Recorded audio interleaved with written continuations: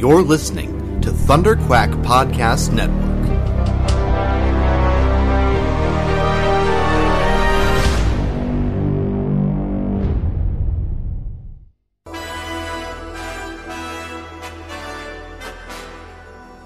It may look like an ordinary podcast, but this one's bigger on the inside, and it can travel anywhere in time and space.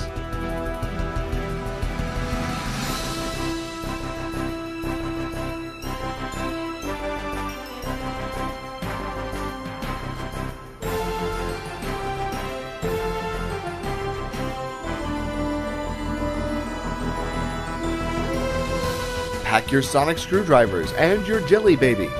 Grab your hats, scarves, and tighten your bow ties. You're the companion now, so get ready to run with your hosts, Jason Hunt and Paul Gann.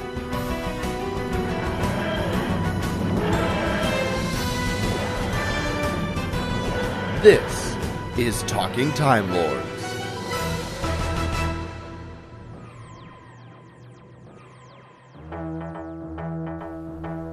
Hey everybody, and welcome back to another episode of the Talking Timelords podcast. This is episode number 6, the Dalek Invasion of Earth story review.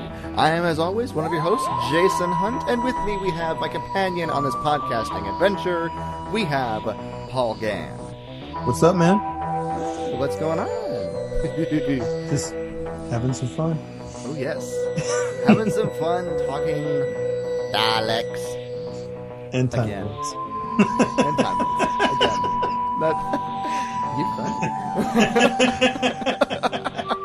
I try. Nothing to get into beforehand, so we're going to jump right into this. Last episode, we talked about the very first ever Dalek story arc in Doctor Who, simply titled The Daleks. Which was rather interesting. I liked it. And now, this episode, we're going to be jumping right into the second ever premiered episode, or story arc, that featured the Daleks. This being from Season 2 of the series, and it was 6 episodes, and aired from the 21st of November to the 26th of December in 1964. And was entitled The Dalek Invasion of Earth. Yes. The Daleks are in London in this episode.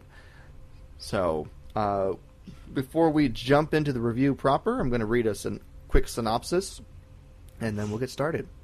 Just want to give everybody our spoiler warning. Expect full spoilers on these reviews, especially for our classic episodes. Since they've been out for so long. The TARDIS materializes beside the River Thames in the year 2164.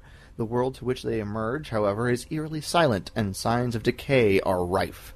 They soon discover that the streets are patrolled by zombie-like humans. Flying saucer-like craft occupy the skies, and that desperate rebels are hiding below ground in the disused underground system. But worse is still to come. The Daleks, thought destroyed by the Doctor, have invaded and enslaved humanity, having first bombarded it with cosmic storms. Why have the Daleks chosen Earth in particular? What is the significance of the giant mine in Bedfordshire to which they are shipping human slaves? And can the Doctor unite with a small band of resistance fighters to stop the Daleks before their plans wreak havoc with the Earth forever? Do we?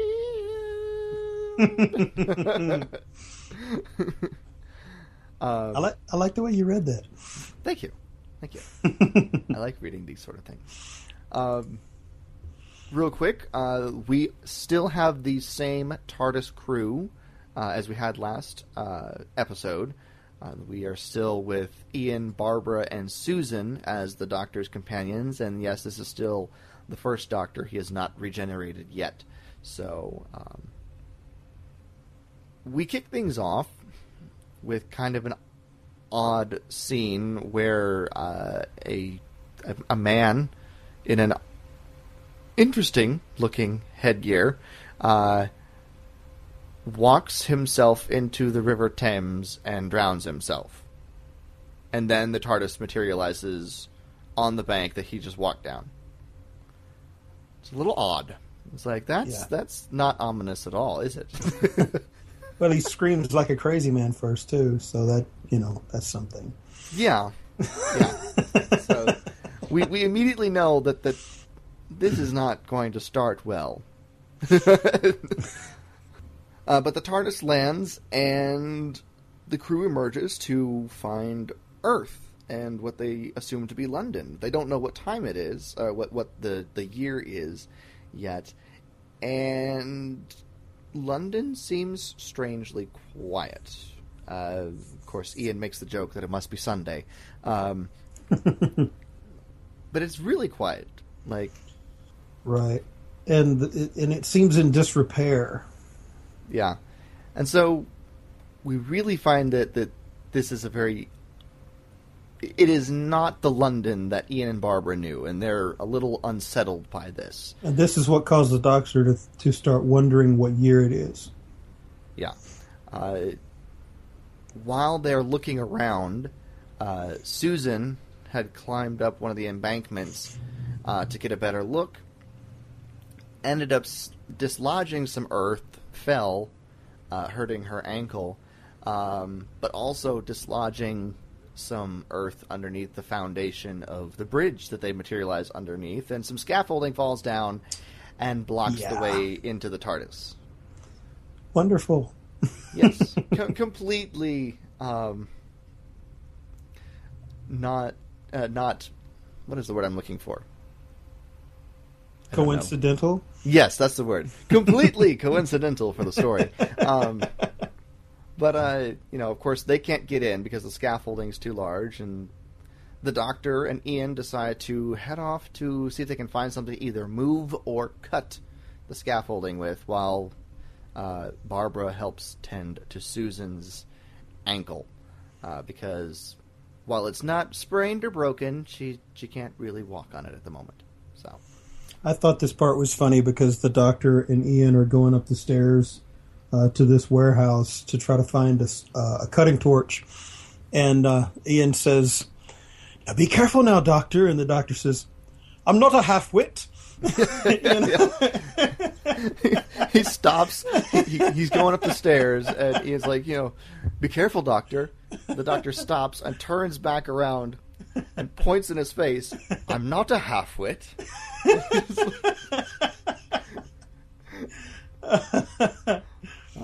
One of the interesting things that sort of gets established bit by bit in this episode, and we see a little bit of it here in the very beginning, is the disparity between the way that the Doctor treats Susan and the way that Susan wants to be treated, because she's not a child anymore. She wants to be treated as a young adult, and the Doctor still sees her as his little granddaughter, that he has to care for and watch for. And so there's a little bit of that starts getting laid as foundation at the very beginning here in this opening sequence. So right. I also got the impression, too, that the Doctor was looking for a reason not to treat Susan like a little girl anymore. That he was, kind of on the fence as to whether or not he wanted her to grow up, but he felt the need to keep an open mind and look for reasons not to treat her like a little girl anymore. I don't know if you got that vibe off of it or not, but I did. Later on, I did. Later on, I definitely did. In the beginning, not so much, because he's a little flustered with Susan for causing the foundation, the scaffolding to fall, and he's and something that would never be said in 2015. He says, "What you need is a jolly good smack bottom," which means a spanking. So, and you don't say that to an 18, 19, 20-year-old young woman. But he definitely, at that point, he's very flustered, and he just says that, and it's like, well, he obviously doesn't see her as the young woman she wants to be seen as, at least not in that situation. So Well, I know that I have gotten the impression personally that Susan has aged a good bit from the first episode of the show to this point. We just don't get to see as much of that aging process take place, but that she has aged enough to have gone from being maybe a 15-year-old girl at this point to being old enough to be considered a woman. Right. Yeah, she does seem older than, especially, in our last episode that we reviewed, which is interesting because the rest of the crew don't seem to have aged much at all. It's kind of understandable because, the actress is a young woman and it's easier to tell when, right. people of that age are growing up. But, yeah, she does seem to have definitely, even in the way that they write her, she definitely seems to have grown up quite a bit since we first met her, and since we last saw her on, as far as our show is concerned. So she has a bit of independence in her personality that she didn't have before. Mm-hmm. She's not nearly as much of the little girl character that was, oh, grandfather, oh, she's more. She doesn't run to him for everything. Self-assured now. Yeah. She doesn't run to him for everything, right? Which is kind of a nice change of pace for Susan. Moving on a little bit, the Doctor and Ian end up going into this warehouse where it's in complete disrepair. They find a little calendar that tells them the year 2164. They also find a corpse, a dead human wearing one of these strange helmets. And the Doctor... And he's been stabbed. Yeah, he's been stabbed. And the Doctor surmises that this helmet is sort of an electronic ear, basically, where they are able to receive communications from somewhere else. And it helps to control their brain a little bit. Meanwhile, Susan and Barbara are swept up by these scruffy-looking ruffians, basically, and they say, "We have to get out of here. Don't you know how dangerous this is?" We forgot something. What did I forget? Susan... of course, has the hurt ankle, but Barbara goes to get water to put on her ankle and finds a sign that says that it's forbidden to dump bodies into the river. Yes. Yeah, that's not dark at all, right? No. No, not at all. Why would that be dark? And it's that definitely confirms to Barbara that they're not in 1963 London anymore. She's like, this is the first time she comes to that realization. Yeah, right. She says, "No, I know London, and this is not my London. It's definitely not my time. That's for sure." So, but they get swept up by these scruffy-looking ruffians who are like, "What are you doing out? Don't you know how dangerous it is?" And one of them picks up Susan, who can't, run right now because of her ankle, and they and Barbara take off through these warehouses into a wooded area to the underground. Is it the subway station? The underground station? Yeah, it's basically the old abandoned subway. Is it a subway station? I'm looking. It says underground station here. Yes, so, underground station. We'll just call it that. The London Underground. So yes, it's a subway station. Yes. So there aren't subways in Tucson, so I don't know much about them. They discover that this is a group of resistance fighters after the invasion, and of course, Barbara and Susan are like, "What invasion? Who's invading?" And what about our friends? The Doctor and Ian. So somebody gets sent back to go find the Doctor and Ian, while they're taken in by Dortmund, who's the leader of this resistance movement, who, interestingly enough, is in a wheelchair.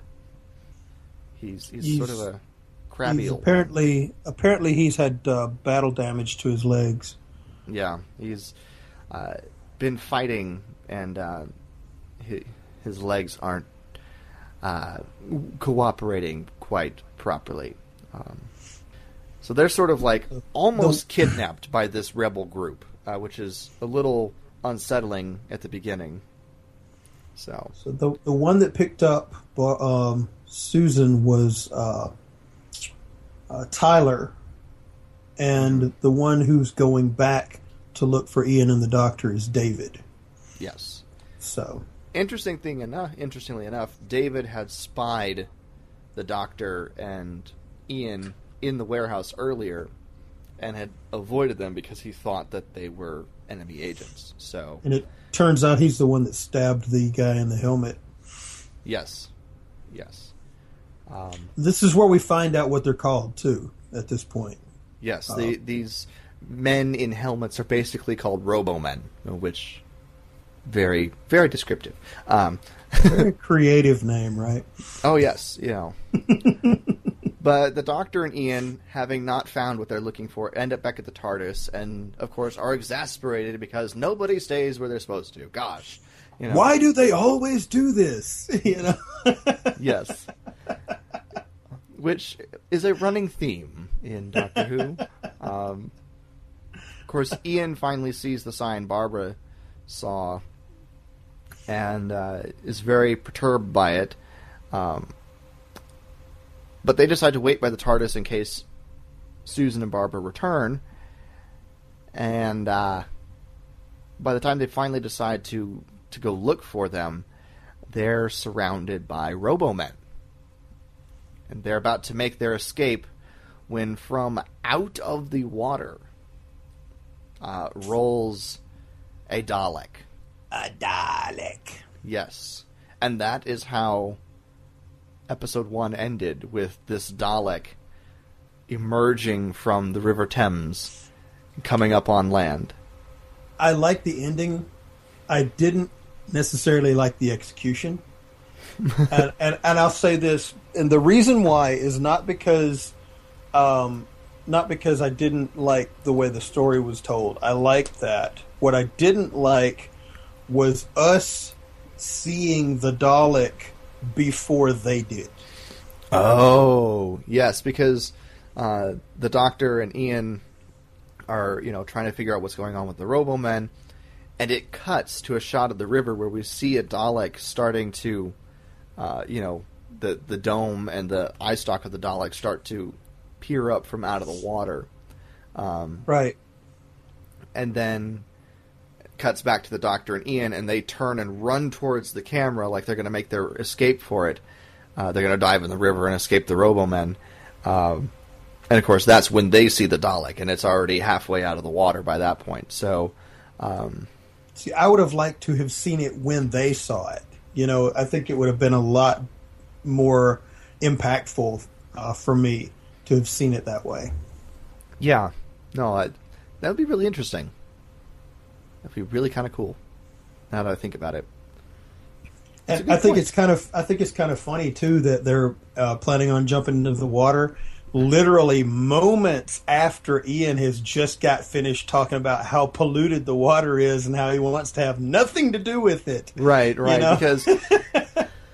Because maybe that sign about not dumping bodies in the river is because of a plague. And people are dying, and, perhaps it's because of a plague, and, people just get rid of bodies by dumping them in the river, and, oh gosh, hopefully Barbara and Susan didn't, touch the water, they may be sick, and, okay, we're going to dive in the river. I did notice that, too. 30 seconds later, it's like, okay, let's dive in the river.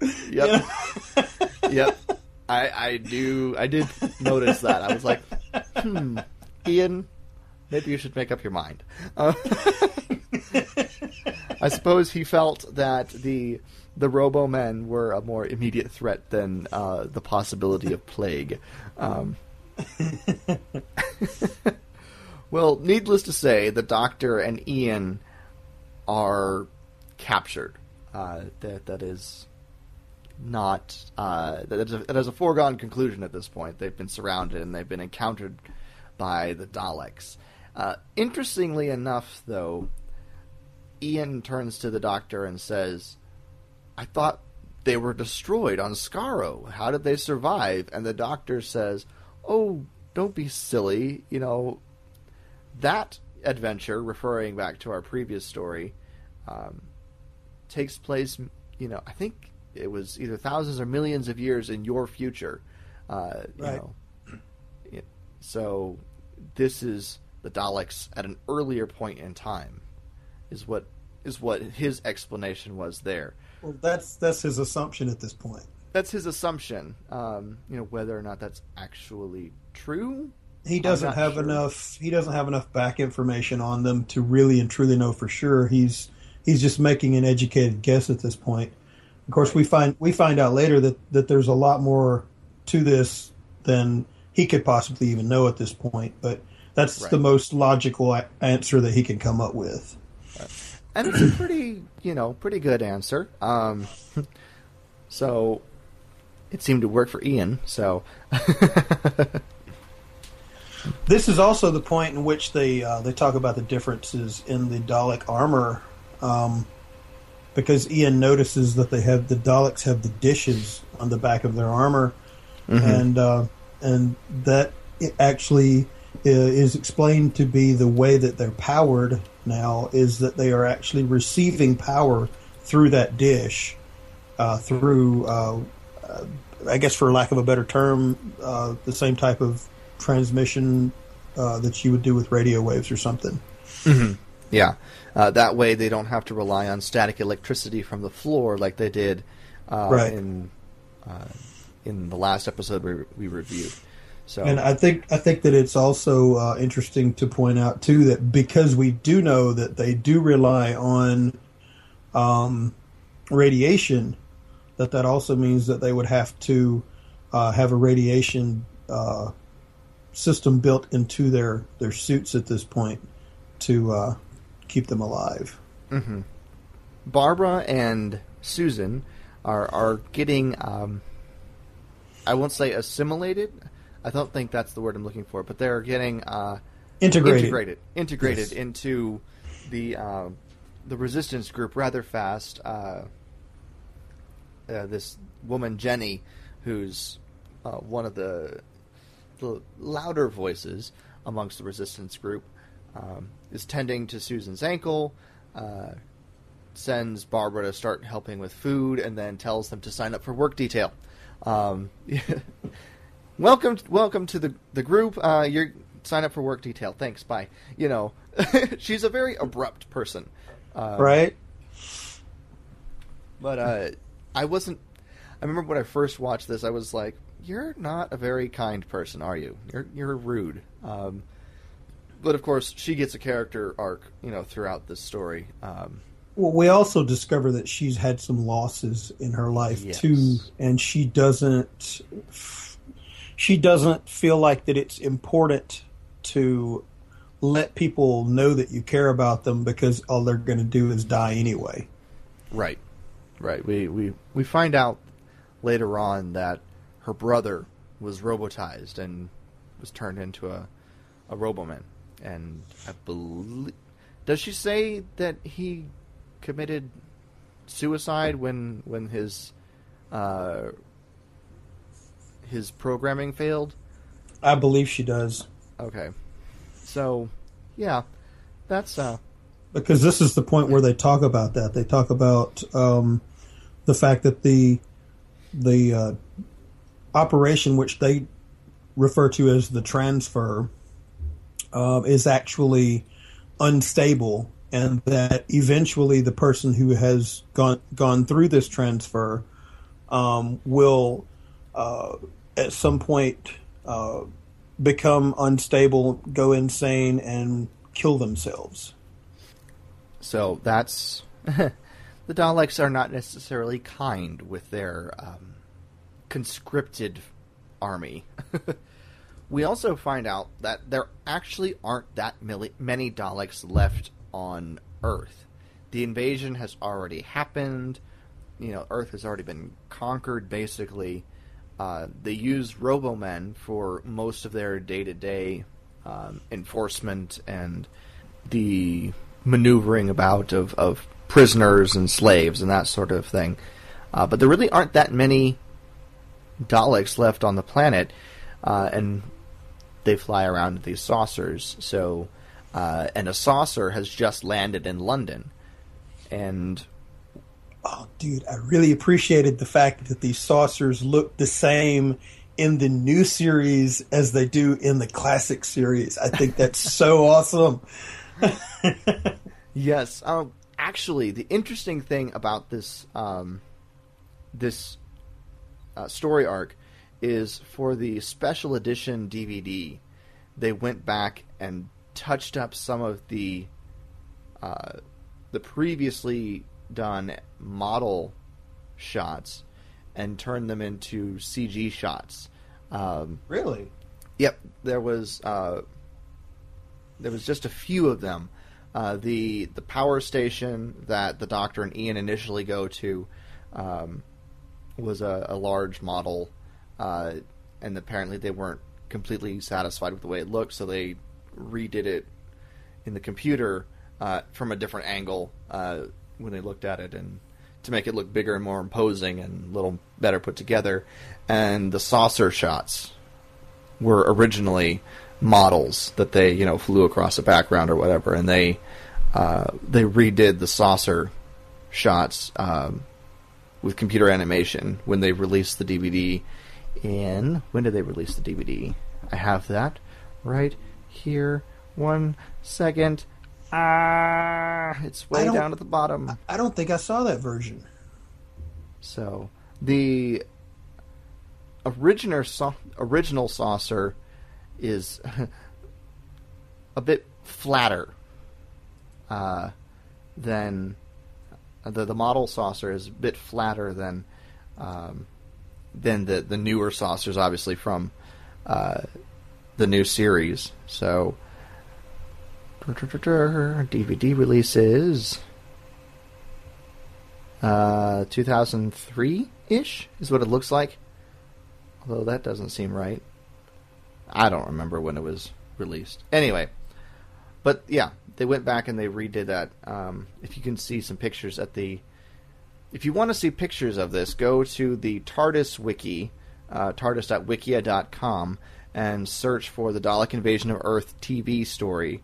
And down towards the bottom of the page, you will see a collection of 5 images.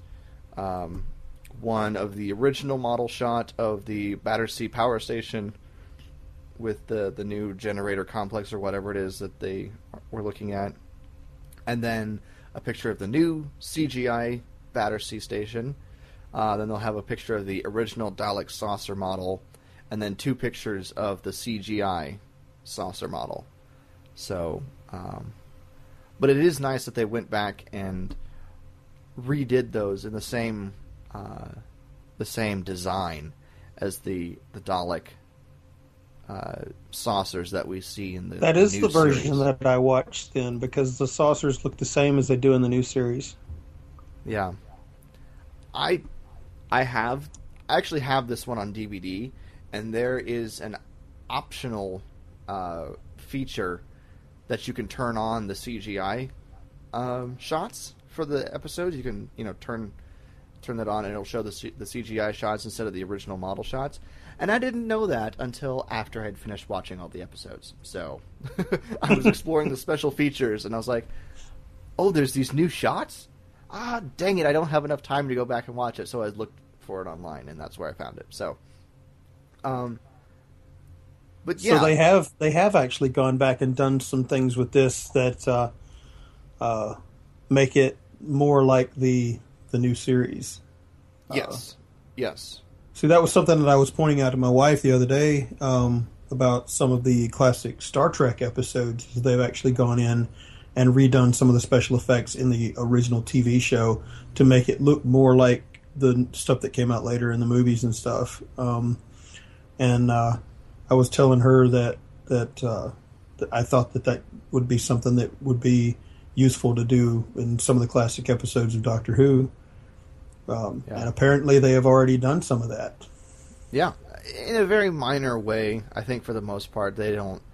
I think for the most part, BBC and those in charge of the Doctor Who classic episodes don't want to mess with them too much because of their iconic nature and that sort of thing. Right. But the occasional special edition like this, I am totally in favor of. So, as long as they don't change the story and stuff, I think it's pretty cool. Right. But we should get back to the actual episode. Since one of these saucers has been seen landing in London at the heliport, the resistance group has decided that they are going to attack it. And Dortmund, the leader of the group, says that he has developed a new acid bomb that he's confident will shatter the Dalek casings, because they have not been able to do that yet, which is one reason why the resistance movement has been, thus far, not very successful. Of course, when Tyler asks if he's tested the bomb yet, he says, no, it's all in the formula. We don't need to test it, which, of course, instantly makes me go, oh, that's not going to work, is it? So, yeah.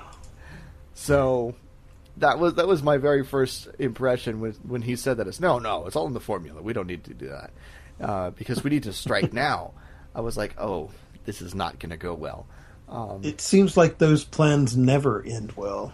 No, they don't. However, the Doctor and Ian have been taken to said saucer as prisoners. So they're all sort of going towards the same general area at this point.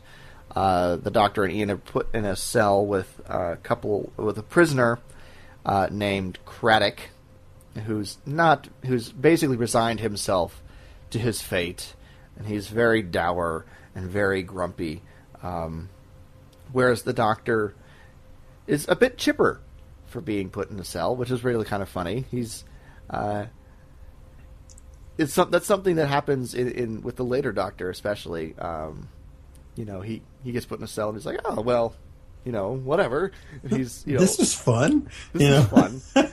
So it's kind of interesting to see that whereas this Doctor isn't necessarily saying, well, this is fun. He's not necessarily disappointed either, because he's like, this is a challenge, and I like a good challenge, and so he's looking to find a way out, and he discovers one, which I'm not sure exactly how it worked, but it's kind of funny too, because Craddock keeps making these negative quips at the Doctor, and the Doctor finally just turns around and just insults his intelligence completely.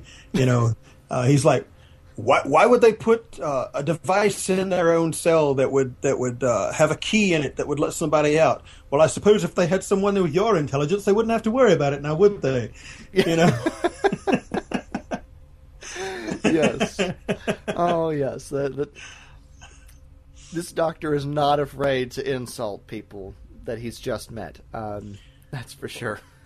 The Doctor basically discovers that the Daleks, as a failsafe to keep themselves from being trapped in their own cells, have hidden keys in the cells, in these devices that you have to figure out how to unlock in order to get the key out of, in order to use it to open the door. Right. So, which, of course, the Doctor does. And although we do find out that these keys have actually been placed in the cells as a sort of intelligence test, because the Daleks want to know who is intelligent enough to be robotized. And they've set up this test. And, of course, the Doctor passes with flying colors, which is great. Or not,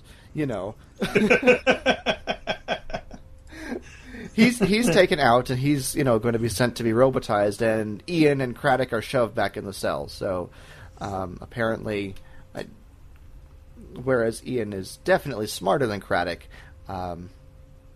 he was not worth robotizing to them at the moment. Meanwhile, the resistance group is trying to formulate their plan, and of course Barbara has the brilliant idea to use some disabled Robo-Men helmets to disguise some of their forces in order to get them close enough to the saucer to start using the bombs. Which is a pretty good idea. It's a pretty good idea. It's just a little silly that nobody else thought of it first. Barbara's, smart as a whip, and,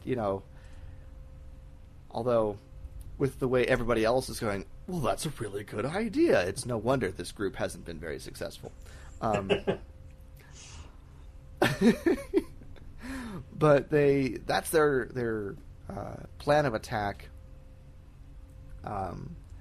And at this point, Susan is well enough to go on the raid with them. She and Barbara end up joining David, who is the man who initially went to go look for the Doctor and Ian, but of course wasn't able to find them before they got captured. And actually, I forgot something. While the Doctor and Ian are in the cell talking to Craddock, they are asking Craddock about the invasion. How it happened, what how the Daleks came to be in charge. And at the same time, they do this really interesting thing where Susan and Barbara are asking David about the very same thing. And it goes back and forth. Mm-hmm. Which is really cool to see that, this early on in Doctor Who, where they've got this very modern editing tool. It's something that was definitely well ahead of its time, I think, where they go back and forth between the two different locations, and they carry on the explanation and the same story. Basically, as if it was happening simultaneously, and it was really neat because it helped to. It was a lot of exposition, so it helped to sort of break that up. Right. I thought it was actually rather clever. It kept it from being drolling, boring. Boring, monotonous. Yes. Yeah.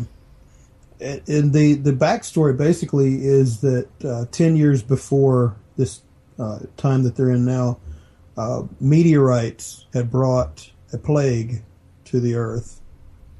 And there was a cure found, but before the cure was found, most of the Earth's population had died. And there were just little pockets left, scattered around the Earth.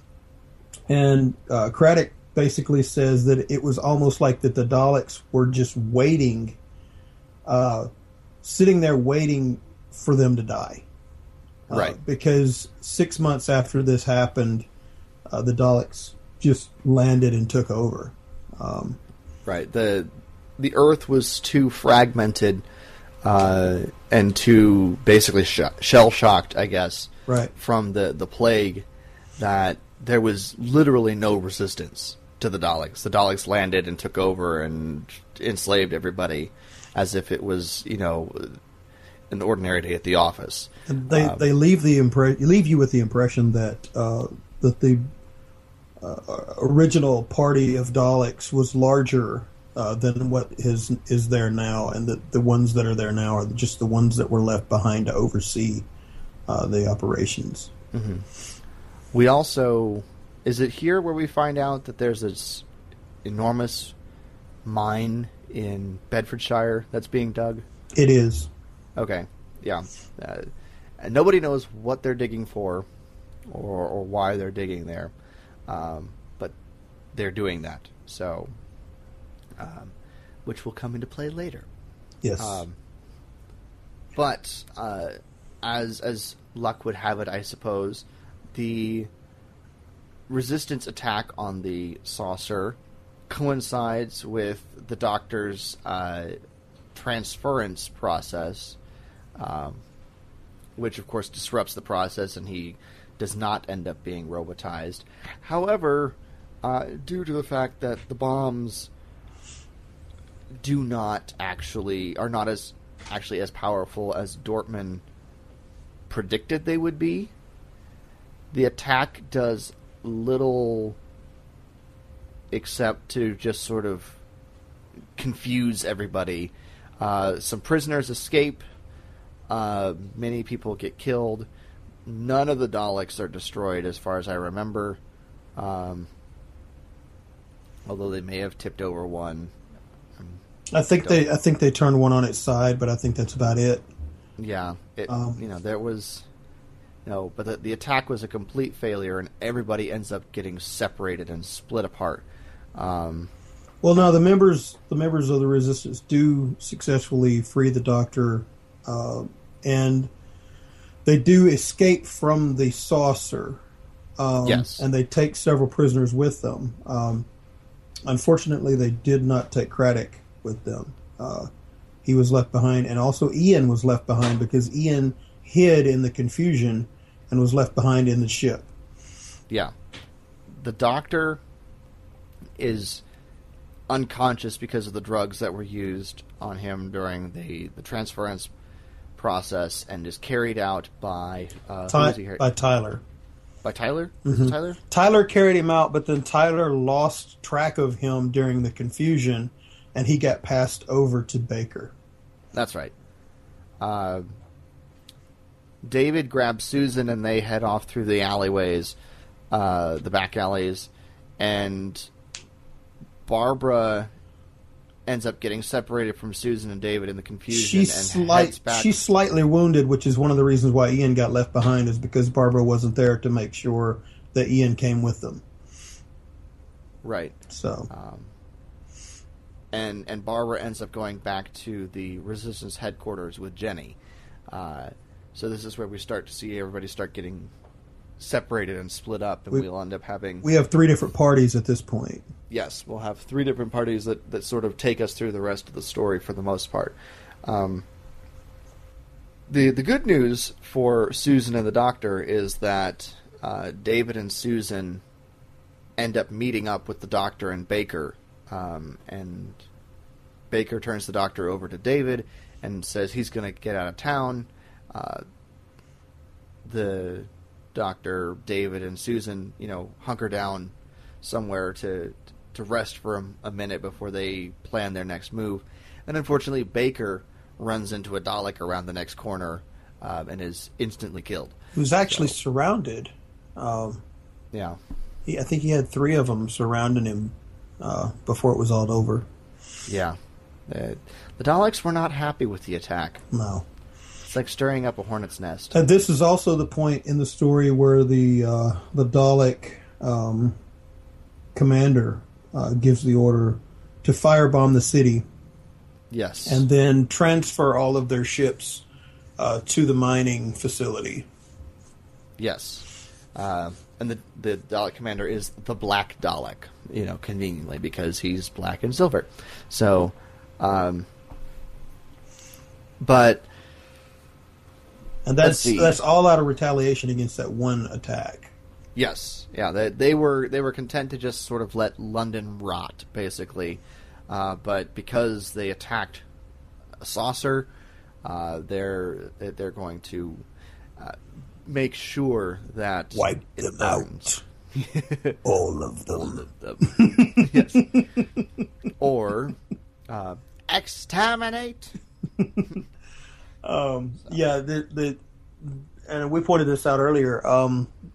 That is used in these stories, but in this particular story, it's not as prominent because at this point in the story, you actually hear them say, "Destroy them all, destroy everything." So they use that, but they actually use that more later on in the story than they do at the beginning. Yeah, exterminate is still one of their words, but it's not like their what's the word I'm looking for? It's not their I guess their battle cry, I suppose. At least not at this point. It's not the identifying phrase for them yet. It's one of their phrases.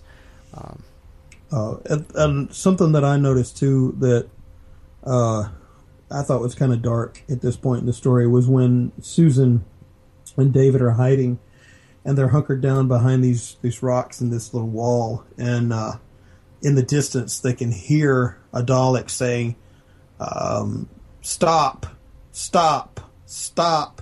And they hear this guy running, and he's crying, and he says, "You killed my mother. You killed my brother. Why did you do this stuff?" And they stop, stop, stop. And then you hear him say, "No, please, no, no." And then you hear them fire on him, and you hear him die, and they're sitting here with this horrified look on their face, and you can just imagine this scene going on. You don't actually get to see it at all, but you hear it, and the sound of it just it was very off-putting for me. It was unnerving. Yeah. So I thought that was a really good scene in the show. Yeah, no, it's interesting because some of these things are done because it's cheaper to do them this way, but they pull it off well enough that it becomes almost an artistic choice, right? So yeah, I agree. It was definitely off-putting and unsettling and a little creepy. Yeah, I thought so. Cutting back to Barbara and Jenny, they've ended up back at the headquarters with Dortmund, who did not participate in the raid because of his wheelchair, and Tyler also goes back to the headquarters to let Dortmund know just how many people died and that he's getting out of town and that Dortmund should too. Yeah, at this point he basically says, "I'm done," Yeah. Tyler's done. He wants nothing more with the Resistance. He's going to go out on his own. Dortmund has, defiantly said he's going to stay and he's going to work on his formula and perfect his bombs. And Barbara and Jenny agree to stay with him for a time as he wants to go to the Civic Transport Museum to see if any other Resistance fighters have gathered there, because that's one of their secondary locations. So,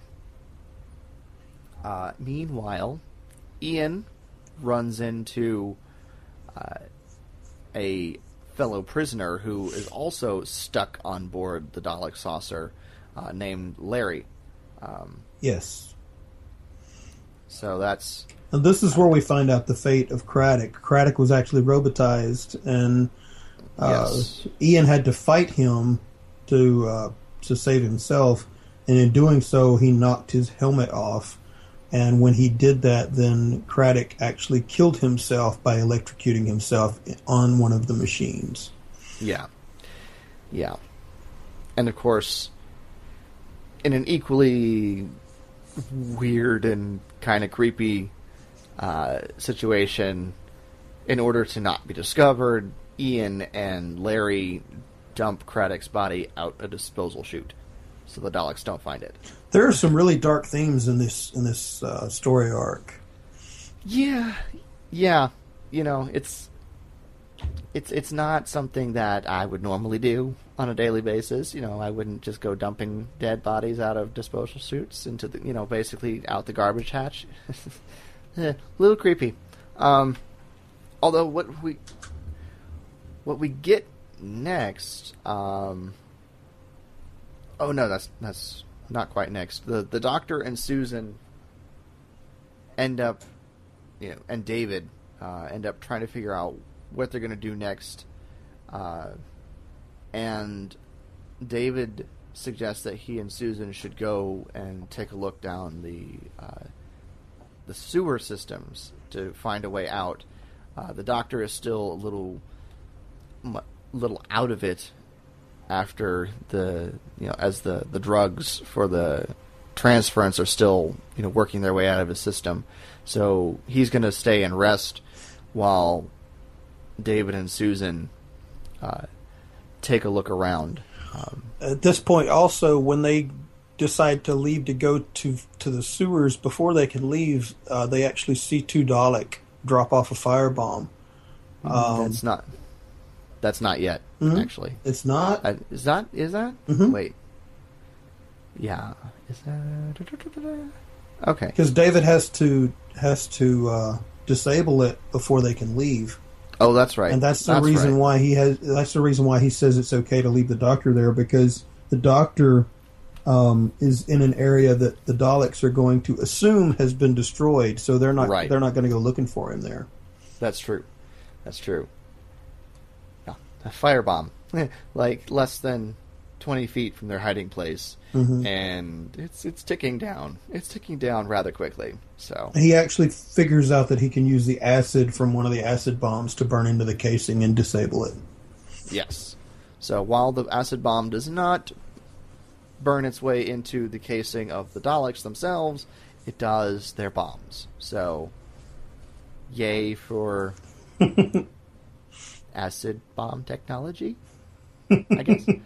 One of the interesting things that one of the more interesting sequences that we get in this third episode of the story is Susan, Jenny, and Dortmund's trek across London to the museum. And it really broadens the scale out for this story, too. I mean, the scale of this story is so much bigger than some of the ones that came before, because you see all these outside scenes with these long, cityscapes in the background and all these long bridge shots and stuff. It's really nice. Yeah. Since they're filming in London, since it's set in London, they're filming in London, they actually have use of, outdoor, the ability to shoot outdoors. And they have these long tracking shots where Barbara and Jenny are running down an abandoned, what would normally be a busy street. But they're running down this abandoned street in the middle of London, pushing Dortmund's wheelchair, and they're running pell-mell through the city trying to avoid Daleks. And we also get Daleks, patrolling the city as well, making sure that things are going according to plan with the firebombing and that sort of thing. You know what? The preparation for the firebombing. And so it's really interesting because we get Daleks in front of some very prominent London monuments, too. What this reminded me of, these shots reminded me of some of the shots at the earlier part of 28 Days Later. When he's wandering through an empty city and there are no people at all, and the cars are just sitting idle on the side of the street, and everything's just dead. I saw a parallel there in the way that it looked, because there were literally no people anywhere. There was no activity. The only activity you saw was from the Dalek. Right. But they do make it through safely without being seen. So, Dortmund really wants Barbara to take his notes on his bomb and give them to the Doctor. Maybe the Doctor can do something with them. Barbara's like, well, you can give them to him yourself. And, they go, Barbara and Jenny go to take a look and see, make sure that they're safe in the museum. And Dortmund leaves the notes on the table, takes his bomb, and because they're getting ready to leave the city, Dortmund wants to make a final stand, and he goes with his bomb out in his wheelchair to the middle of the street and yells for the Daleks. He tries one last time with his newly tweaked bomb, and it doesn't work, and he gets killed. Yep. So that was an interesting, really interesting situation there. It was sad too. It was a little sad. Yeah. It was just, of course, Jenny's really frustrated and really angry because, why did you do that? It was stupid. He had become kind of like a father figure to her. Right. Of course, Barbara has to try and comfort her. There is one little funny scene that happens right after that, though, that I thought it actually made me chuckle a little bit. Is when the Dalek go in to investigate the building that they were hiding in, and they're already gone. And he goes up to the mannequin that's standing there with no head. It's just the body. And he tries to talk to it. And it doesn't respond back. And he's like, subspecies or something like that, Yes. It turns around and rolls away, Yeah. Who are you? Identify yourself. Subspecies. Oh, that made me laugh.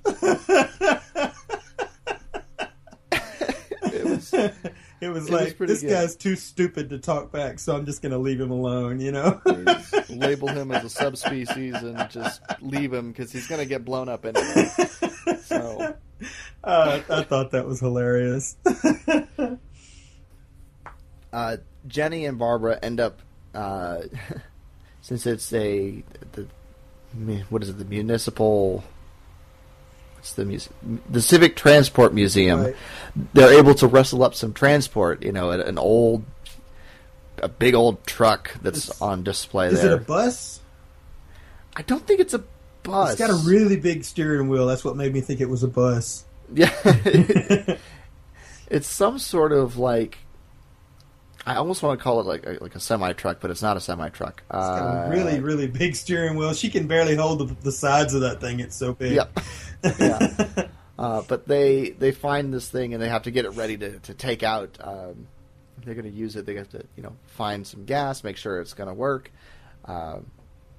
Meanwhile, Larry and Ian end up finding themselves in Bedfordshire because that's where the saucer landed, and they've discovered the mine. And we found out that Larry actually stowed away on the Dalek spaceship. He wanted to be on the ship because he was looking for his brother. Yes. His brother was taken to Bedfordshire as a slave, and he wants to find him. We also learn that Larry's brother, I think it's Phil, or Philip, has a theory as to what the Daleks are digging for. That being the core of the planet, which is interesting. Of course, Ian's like, well, we'll figure that out when we get there. Or as the Doctor calls it, the very stuff of creation. Yes. Barbara and Jenny do get their truck working, and they go on this really interesting. You want to talk about this, don't you? Yeah, they go bowling. Bowling for Daleks. They bust out of the museum and they take off down the road. They're going to get out of town, and a Dalek patrol has set up on the road in front of them, and they're ready to fire. And Jenny's like, look out, we can't make it. And Barbara's behind the wheel and says, I'm going for it. And she guns the motor and just slams into these Daleks. And mows them down. It's so good. It's great. Of course, that attracts the attention of a saucer. And they have to jump out of the truck before the saucer blows it up. So they got to the outskirts of town, so they're well on their way, but they're not home free yet.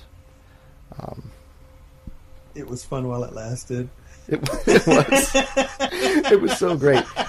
This story is definitely more action packed than the previous Dalek story. That's for sure. While David and Susan are exploring the sewers, trying to find the way out, they run across Tyler. Tyler has been using the sewers as his own highway basically as well, and that's where he's decided to hang out. They convince Tyler to join with them and to make their way out of the city. They head back to gather the Doctor after an interesting run-in with an alligator. That was actually a real alligator. It was a real alligator. Yeah. They didn't actually shoot the alligator, but it was a real alligator. No. Larry and Ian discover that there's going to be a smuggler coming into the mines to bring food, and Ian is going to try and talk to the smuggler in order to get back to London so he can find his friends. Although they discover that the Black Dalek has also been experimenting genetically and has created what is called a slither. Yes, he treats it like his pet. Yes, he treats it like his pet, and that roams the mine area at night, which is when they're meeting this smuggler. The smuggler does bring food, exchange for, jewelry and other sorts of, gold watches and that sort of thing. And he's finally consented to take Ian back to London when the Slither interrupts their party and kills the smuggler. Ian and Larry are forced to leap into one of the mine buckets for safety. And it just happens to be the one they're about to lower into the mine shaft. Right. Another one of those pure coincidences. So now they can actually figure out what's going on. Barbara and Jenny find this abandoned house or barn or something. Some kind of little hovel or something. And it's not exactly abandoned. There's an old woman and a young woman who live there, and they're not quite right in the head, to say the least. It's a nice way of saying it. Yeah, little nuts. But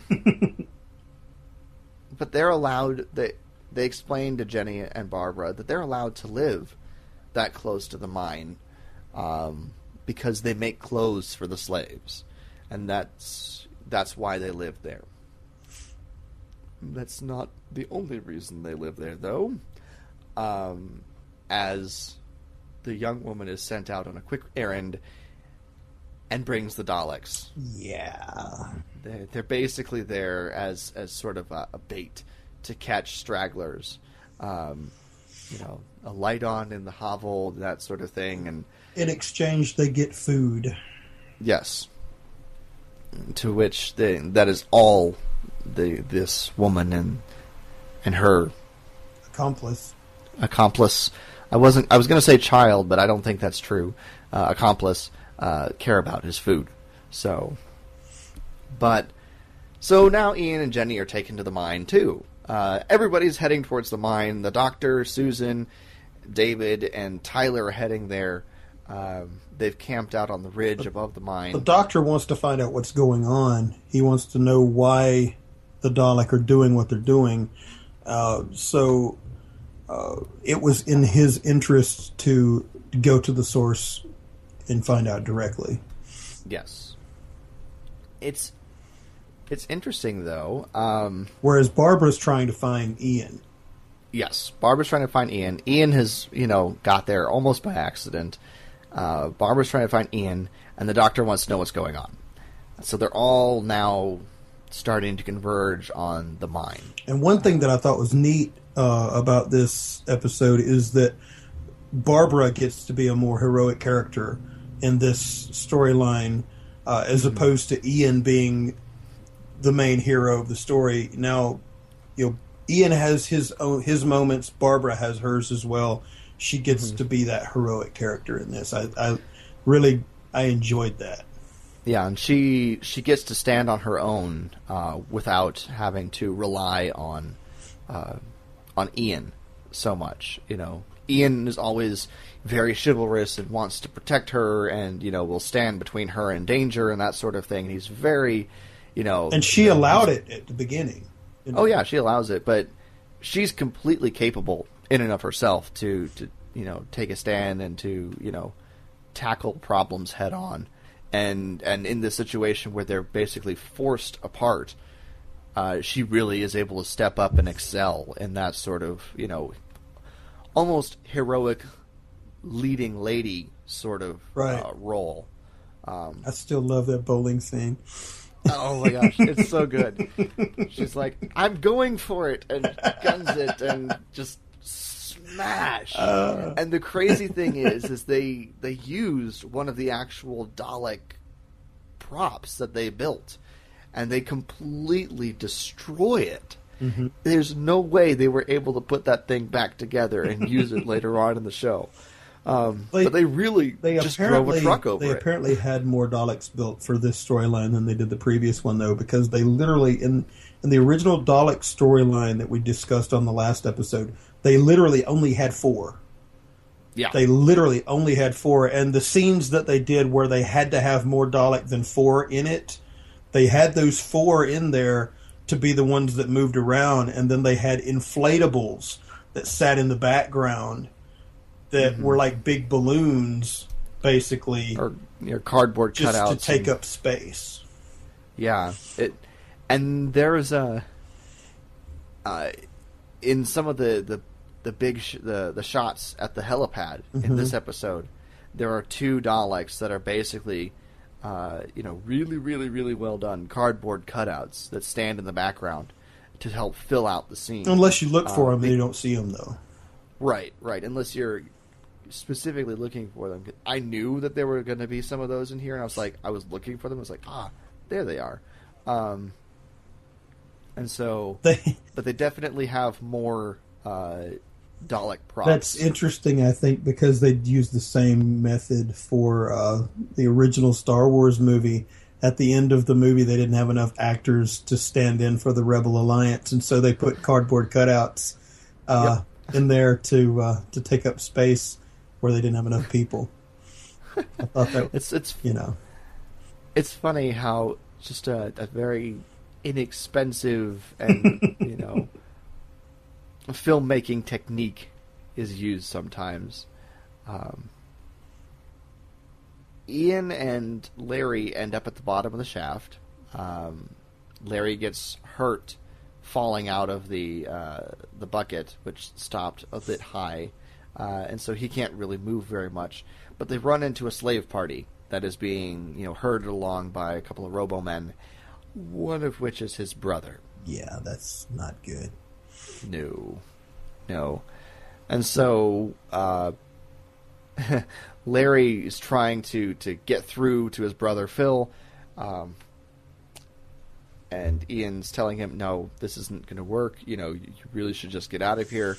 And finally, Larry grabs his brother, who is getting ready to either arrest or kill them, and says, "Run, Ian." And Ian takes off, and Larry goes to strangle Phil, and Phil pulls the trigger, and the two of them kill each other. They die together. Yeah. Wow. It's poetic. It's poetic. That's like, Latin epic poetry. I swear. It's. Yeah, that's some Shakespeare tragedy stuff. No kidding. But told you there was some dark stuff in this storyline. There was some dark things, but we immediately go from that dark and rather, that's really not right, to Susan and David flirting at the camp that they've made. Susan is cooking stew or something, and David has caught a fish, and he, tries to freak her out with it. It's very Attack of the Clones like. I'm not sure we should say that because of some people's experience with that movie. I was talking about the rolling around in the grass, and they did do that. But they have this little tussle with the fish where he's messing with her, and she ends up getting it from him and starts slapping it at him or whatever, and they go in for a kiss just as the doctor walks in, and he and they break apart, and yes, well, hi, we yes. So the thing that I find funny, or maybe not funny, but find entertaining, I guess, about this is the Doctor knows what's going on, but he pretends not to. Yes, he doesn't let them know that he knows what's going on. He's completely, on the surface, he's completely oblivious, but he has this twinkle in his eye the whole time that lets you know, I know what's going on. I'm just choosing not to acknowledge it. Right. I totally saw what just went down, but I'm not going to say anything. Yeah, he it's really funny. I don't remember how it goes, but there's, the Doctor and Tyler had been off taking a look at some stuff and, trying to figure out what's going on, and they're back, figuring out what's going on, and they're discussing things, and David and Susan are very awkwardly trying to, say things that in no way resemble what they were actually doing, but kind of don't really succeed. Tyler's completely oblivious because, romance is the farthest thing from his mind, because he's the resistance fighter, and that's who he is. And of course the Doctor is playing dumb at that time. The thing that you got to remember about the Doctor is, regardless of how he behaves about it, regardless of how he acknowledges things like that, at his heart, the Doctor is a romantic. Oh, yes. He is a romantic even when he doesn't act like a romantic. Even the Eccleston Doctor is a romantic. Oh, yes. Oh, yes. Although I think he's a bit more romantic than some of the other ones. Well, I just say, because people don't look at him on the surface as necessarily being a romantic, Gotcha. Now that I'm sort of thinking about it, I think the least romantic Doctor is either Troughton or McCoy. I was going to say the War Doctor, but... Well, that too. Yeah, the War Doctor definitely, but yeah, War Doctor and McCoy. I think Troughton likes the idea of romance, but it's not for him. Right. So I'd say, yeah, War Doctor and McCoy are definitely the least romantic of the Doctors. McCoy just doesn't have time for it. No, he doesn't. He's too busy scheming. Yes. Seventh Doctor is a schemer, and we'll see that when we get to his Dalek episode. But back to this first Doctor episode. What did you think about David and Susan forming that relationship? Did it seem natural to you? Did it seem like it was... Honestly, it felt just as awkward to me as Attack of the Clones. I'm sorry. and look, I'm a big Attack of the Clones fan, okay? I really am. But that awkwardness between those two characters in there's a definite parallel there, because neither one of them know anything about relationships. Neither one of them know anything about how to approach a relationship, or even a person of the opposite sex, to even broach the subject of a relationship. And so it's the same situation in this that you have in the other. Some of the things that they say are some of the cheesiest things, or some of the most awkward or weird things that you'll ever think about them saying, because going back to Attack of the Clones. In Attack of the Clones, they say some things in that a lot of people think are just some of the worst lines that could have been written into a story. But when I listen to that, to me it makes sense, because for the character that it's portraying, those lines make sense to me, because they don't know what else to say. Right. They don't really have a lot of experience in this. They're so caught up in the moment that they just blurt something out because they can't think of anything else to say. It's that true natural awkwardness that you get from somebody who's never been in a situation to have had even a relationship come to mind. I suppose we should go sort of backtrack a little bit back to one of the earlier scenes where Susan and David are exploring the sewers, and they're talking about where each of them are from. David, says he's from the country and, grew up with his family and that sort of thing. And Susan, mentions that she never really had a place, to call home other than with her grandfather. And then she asks, what he's planning to do after the war. And he says, well, rebuild, find a way to help, rebuild the planet and, move on. And she goes, oh, that sounds nice, And the idea of having a purpose like that. And he tells her, well, you could be a part of it, And she doesn't immediately say no. The look she has on her face, though, is one of, I'd never thought of that, Right. Right.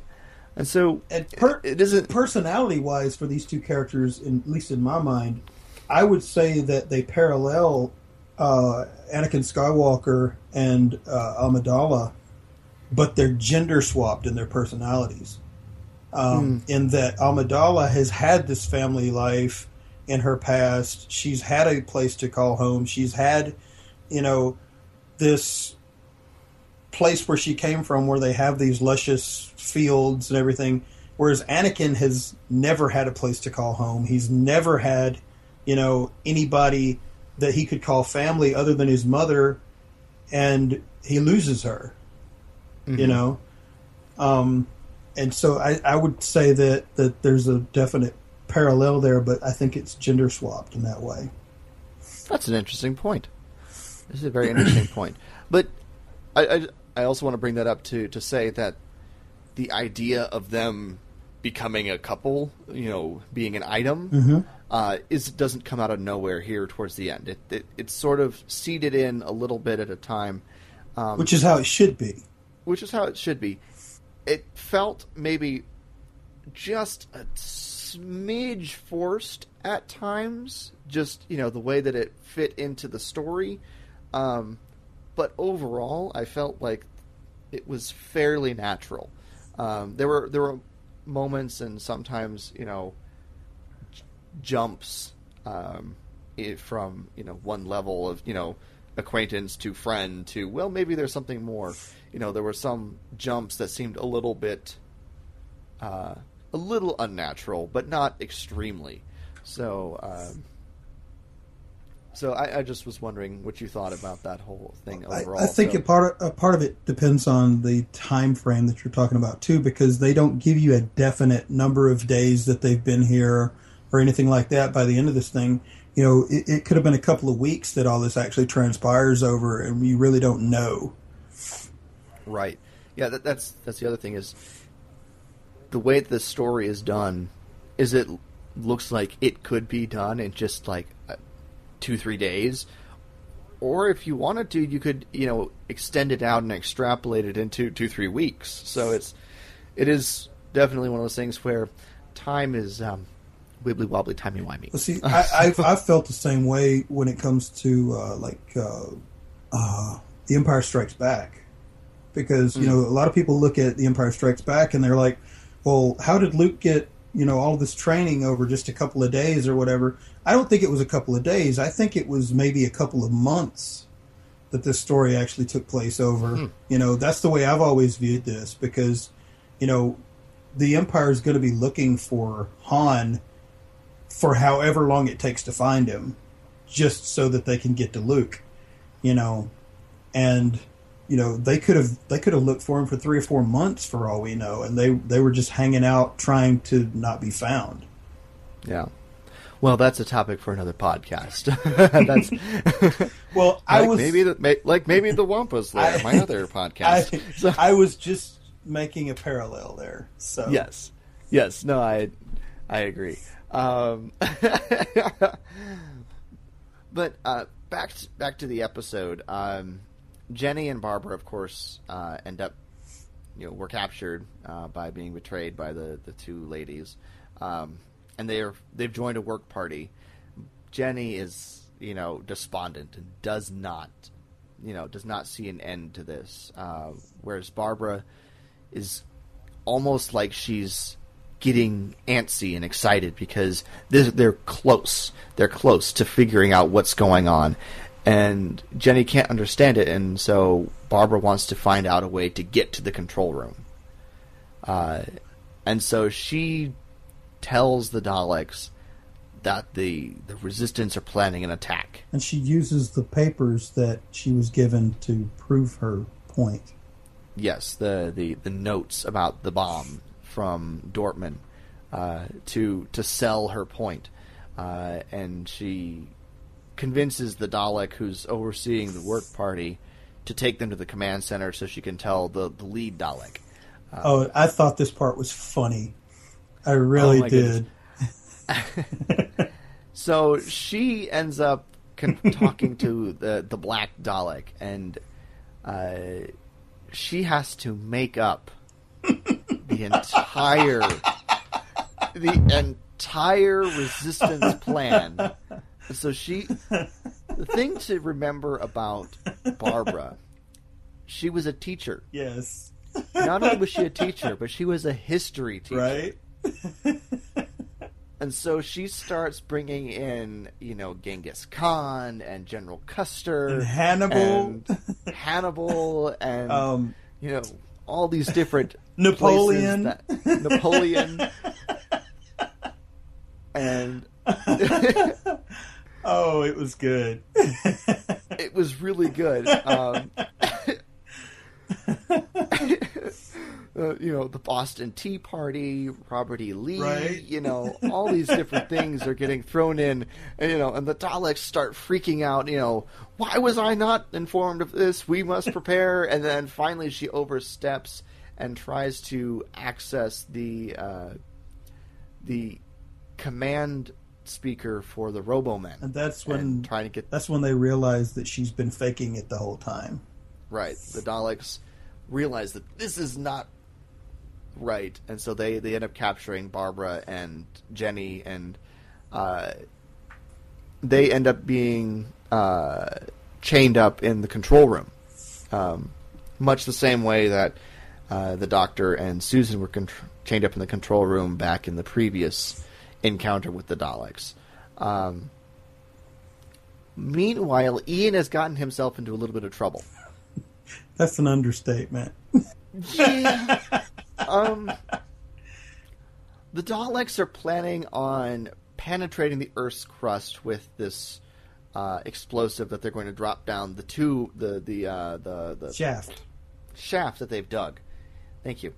And it's basically they're going to just drop it, and gravity is going to do the work for them. They don't need to, fire rockets or anything with this thing. The goal that they have in mind at this point, they finally reveal it, is that they want to explode the Earth's core so that the Earth loses its magnetic field, so that it can then be piloted by tractor beam or something of that nature out of orbit and taken wherever they want it. Yes. Which is a very fantastical final goal, and it makes you wonder why they want Earth in particular and where they plan to take it, which we never get answers to. No. So it's a little interesting.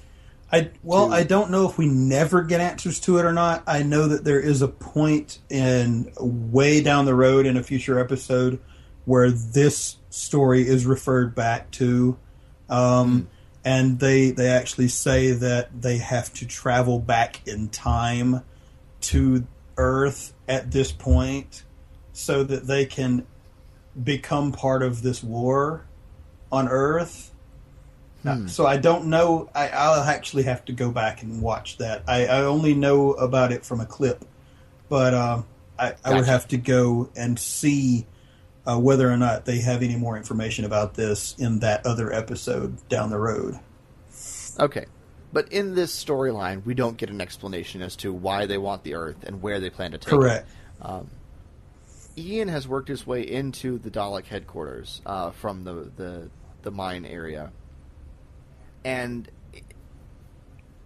ends up in a room where there's a couple Daleks, and there's this big, cylinder in the middle of the room that's, split in half, and it's hollow, the inside, and the Dalek is turning around towards Ian's direction, and so Ian just jumps into the cylinder to hide. Well, that's the bomb. That's the bomb that they're going to drop. He has some of the worst luck, He does. He really does. And of course, the Dalek is maneuvering around so that they can, close it up and arm the bomb so that they can just drop it. They're already ready to go. That's when he suddenly realizes what it is. Yep, and he's like, oh, this is not good. Oh, crap. Yep. Yep. So as the bomb is being maneuvered, into position to the shaft, the drop point above the shaft, he starts pulling wires and fiddling with everything inside, trying to figure out how to stop this thing. And that's actually where... At one point he even pulls a wire and a door between his feet falls out from under him and he almost falls through the bottom. Yep. Yep. But he does get it to stop. Doesn't it drop to like the service shaft? It drops part way and then it gets stuck because he's messed with it. And then the Robomen actually have to attach a rope to it and try to pull it back up the shaft to try to start over. Yeah, to the service area so they can, fix the damage and start over. And that's when the door under his feet opens and he's able to, try and get out of the bomb. He gets out of the bomb. And falls down the shaft. And falls down the shaft. He slides down this, this basically glass tube that they've, used to help direct the bomb down the shaft. And he is able at the last moment to jump to the service shaft on the side. He's able to push off the side of the shaft and land on this service platform, basically. Knocks himself out in the process. Mm-hmm. He's not falling to his death anymore, which is a good thing. I figure we'll just finish up with what Ian ends up doing, and then we'll go back up to the control room. That would be easier. Yeah. Ian ends up waking up and works his way into the service area where... He's gone up the ventilation shaft! Yeah. Where some slaves are moving around, construction material and that sort of thing. And, knowing what what's, going to be coming back down the shaft any minute, he takes some... wooden poles, basically. Some kind of building material. Yeah, and wedges them against the service entrance into the shaft in order to stop the bomb from falling past that point. And then, after he's accomplished that, he tries to find his way back up to the control center. Meanwhile, Susan and David have been directed by the Doctor to destroy basically the aerial satellite that the Daleks are using to, basically as a sensor, basically to keep an eye on everybody and, keep an eye out for attack. They destroy that. The Doctor and Tyler are able to make their way into the control room where they are able to rescue Susan and Barbara, but the Daleks are... you were going to say something. Part of what the device that David and Susan end up destroying, part of that is actually the device that sends power to the Dalek through their dishes as well. Mm-hmm. So in destroying that device, the Daleks lose power again. Yes. And it's great because the Black Dalek, the lead Dalek there, is rushing back into the control room because they've been out trying to figure out what's going on with the bomb, which is why the Doctor and Tyler were able to get in and rescue Barbara and Jenny. And knowing what's going to happen, the Doctor is not afraid when the Dalek starts rushing back in and, tries to stop the Doctor. And so while Barbara, Jenny, and Tyler are hiding around the corner, the Doctor just stands there in the middle of the room. Holding his lapels. Holding his lapels, nose in the air, like the first Doctor does. And the Dalek comes in and is yelling at him, and then he stops. Right in front of the Doctor. So it was a great little shot, great little sequence, and something that the Doctor ends up really doing a lot later on is that sort of similar thing. And see, this is something too that I think that should be pointed out. I think the Doctor at this point has realized that his first assumption about the Dalek timeline is not correct, because I think at this point he has realized that this is the reason why the Daleks have used these dishes as opposed to the static electricity situation, because at that point he says, we don't know how long this is going to last. They could have a fail-safe in place to power themselves back up. We have to find another plan. Which brings, Barbara's idea to turn the Robomen against the Daleks back into the front. They are able to give the Robomen one final command, turn them against the Daleks, and the slaves and Robomen rise up against the Daleks. And there's a great couple-minute sequence of just people running through the mines and running outside, tipping over Daleks and throwing Daleks around, and and this also I thought was kind of cool too, or kind of interesting, I should say. Is earlier in the story they tried to hand the Doctor a gun, and he says, "Oh no, my boy, I never kill." He says, "Only when my life is being immediately threatened."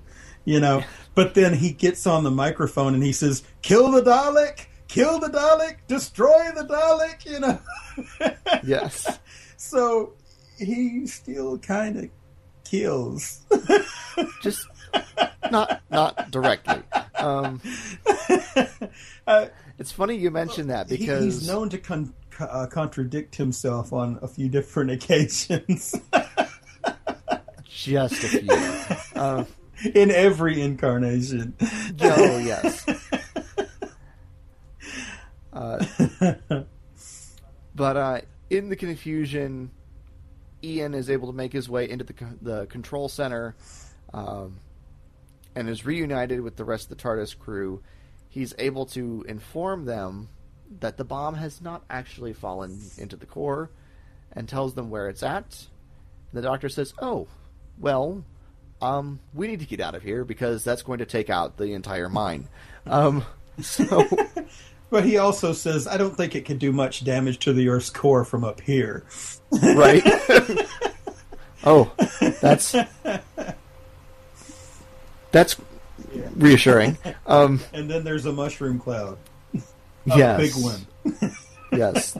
Just after they're all able to get back on the ridge, there's a big mushroom cloud.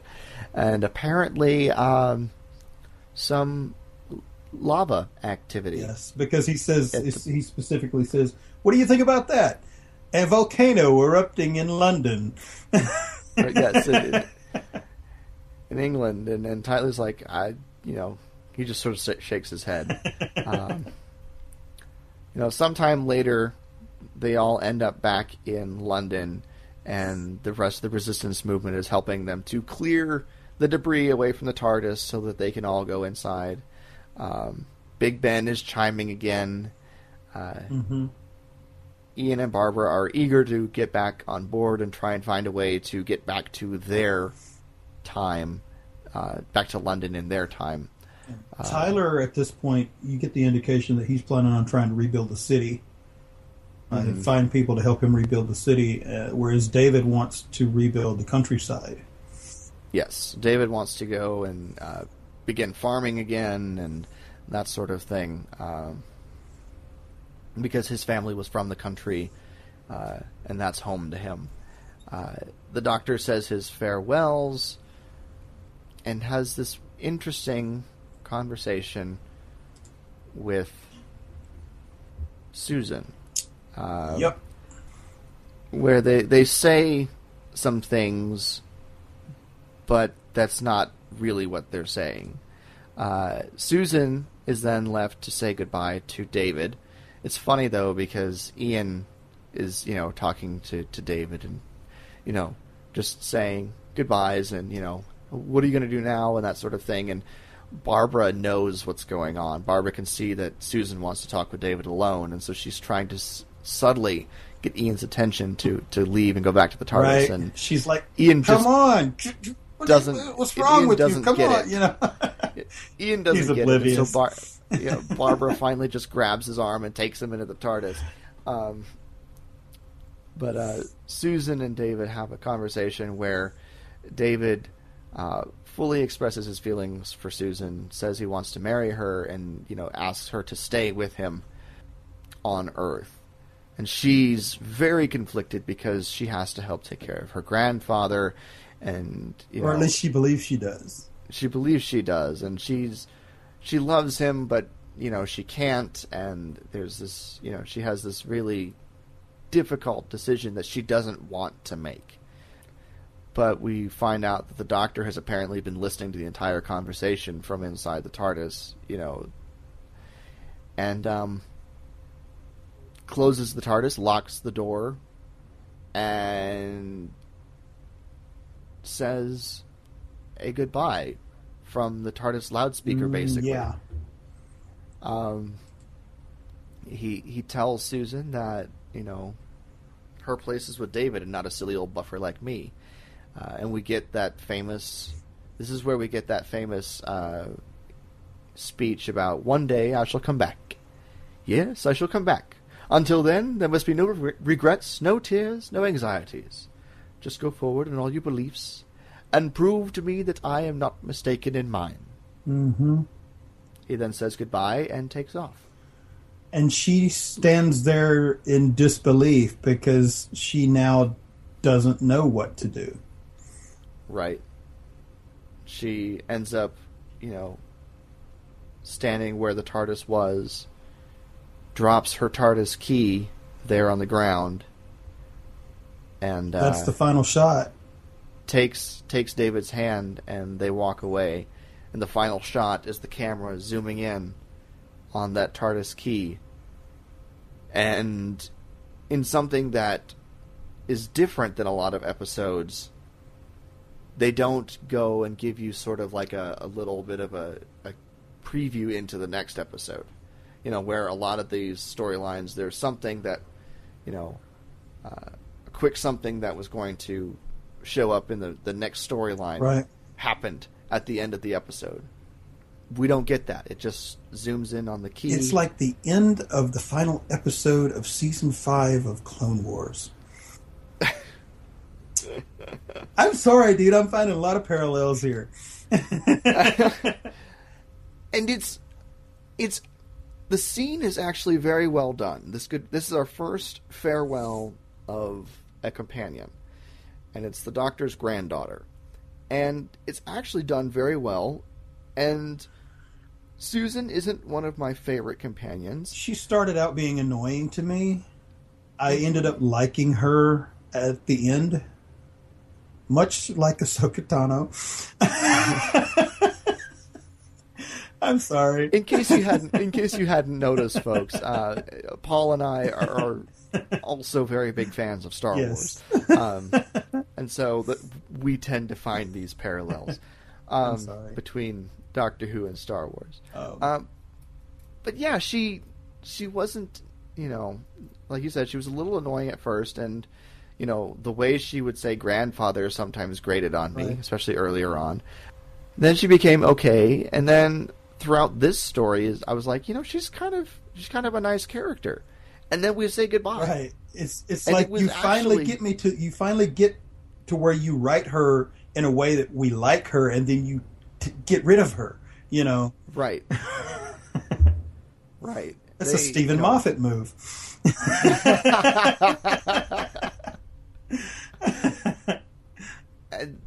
they actually, like you said, they were actually writing her very well. She was a very believable and a very much more natural character in this storyline than she had been before. I actually found it a lot more emotional at the end than I expected to. Yeah, because I had found out ahead of time that this was her final episode. Spoilers.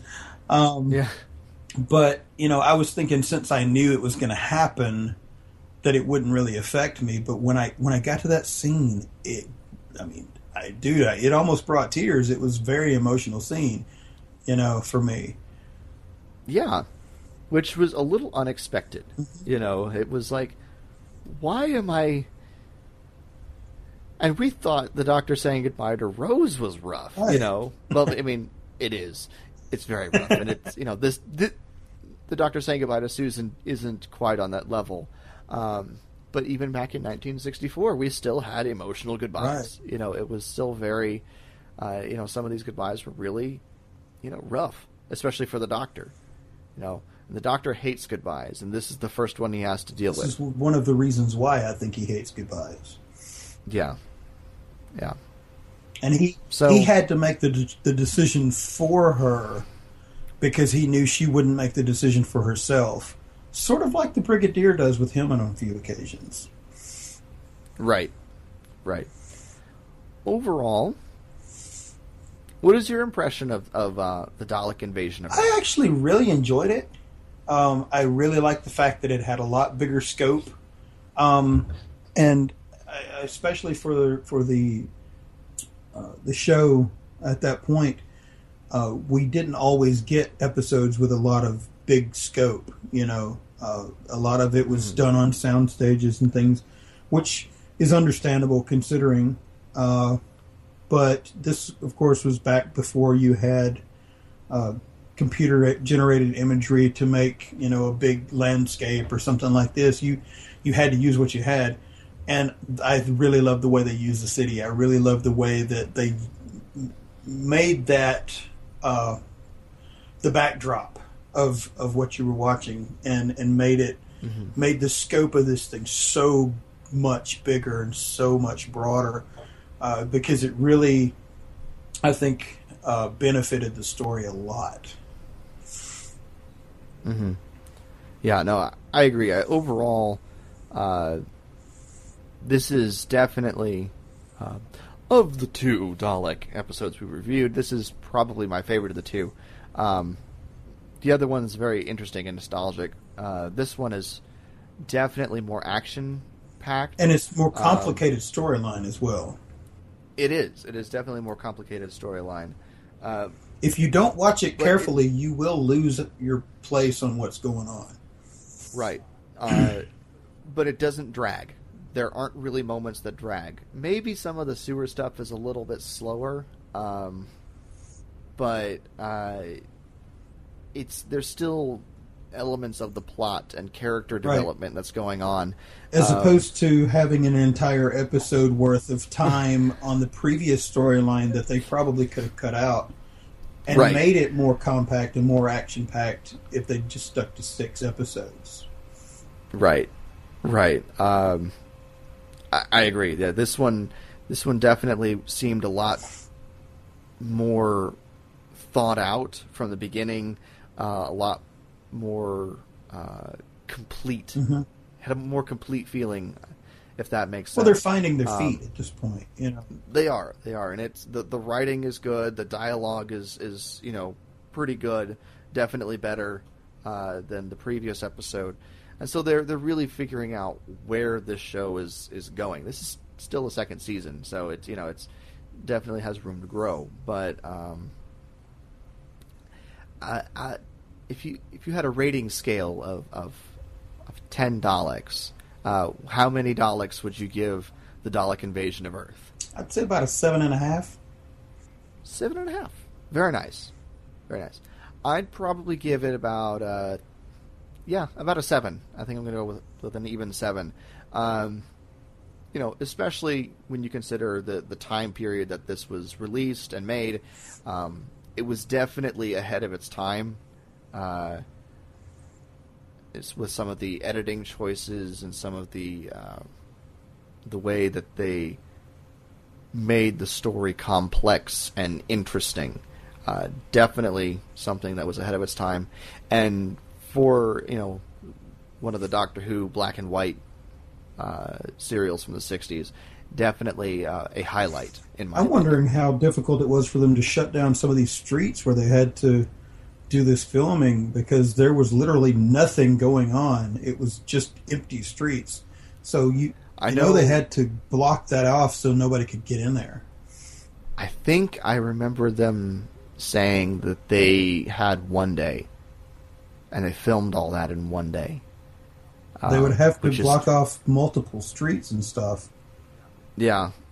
At least the bridge where they filmed the Daleks going across, that was like one day. They had one day to film all that stuff. Because you know that, especially when the time that this came out, it's airing in the city where they filmed it. So everybody's going to recognize all those landmarks and stuff, and they're going to know exactly where they are in the city.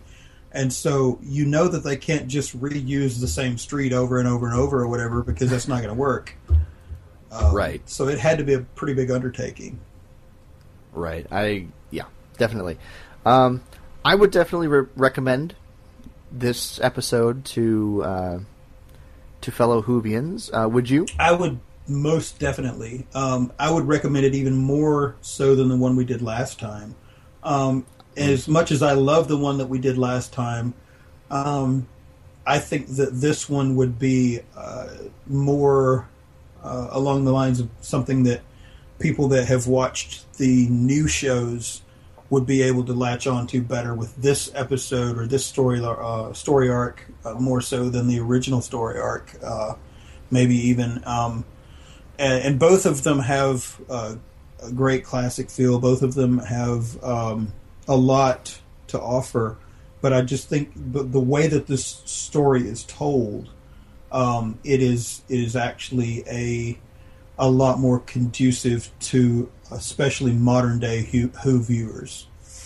Mm-hmm. Definitely more so than the Daleks was.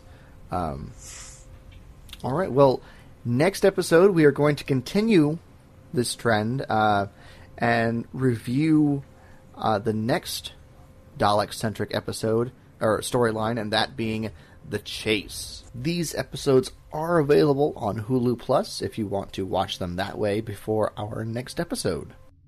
This is also a First Doctor Dalek encounter, so we are still going to be reviewing the black and white stuff from the 60s, from the early 60s.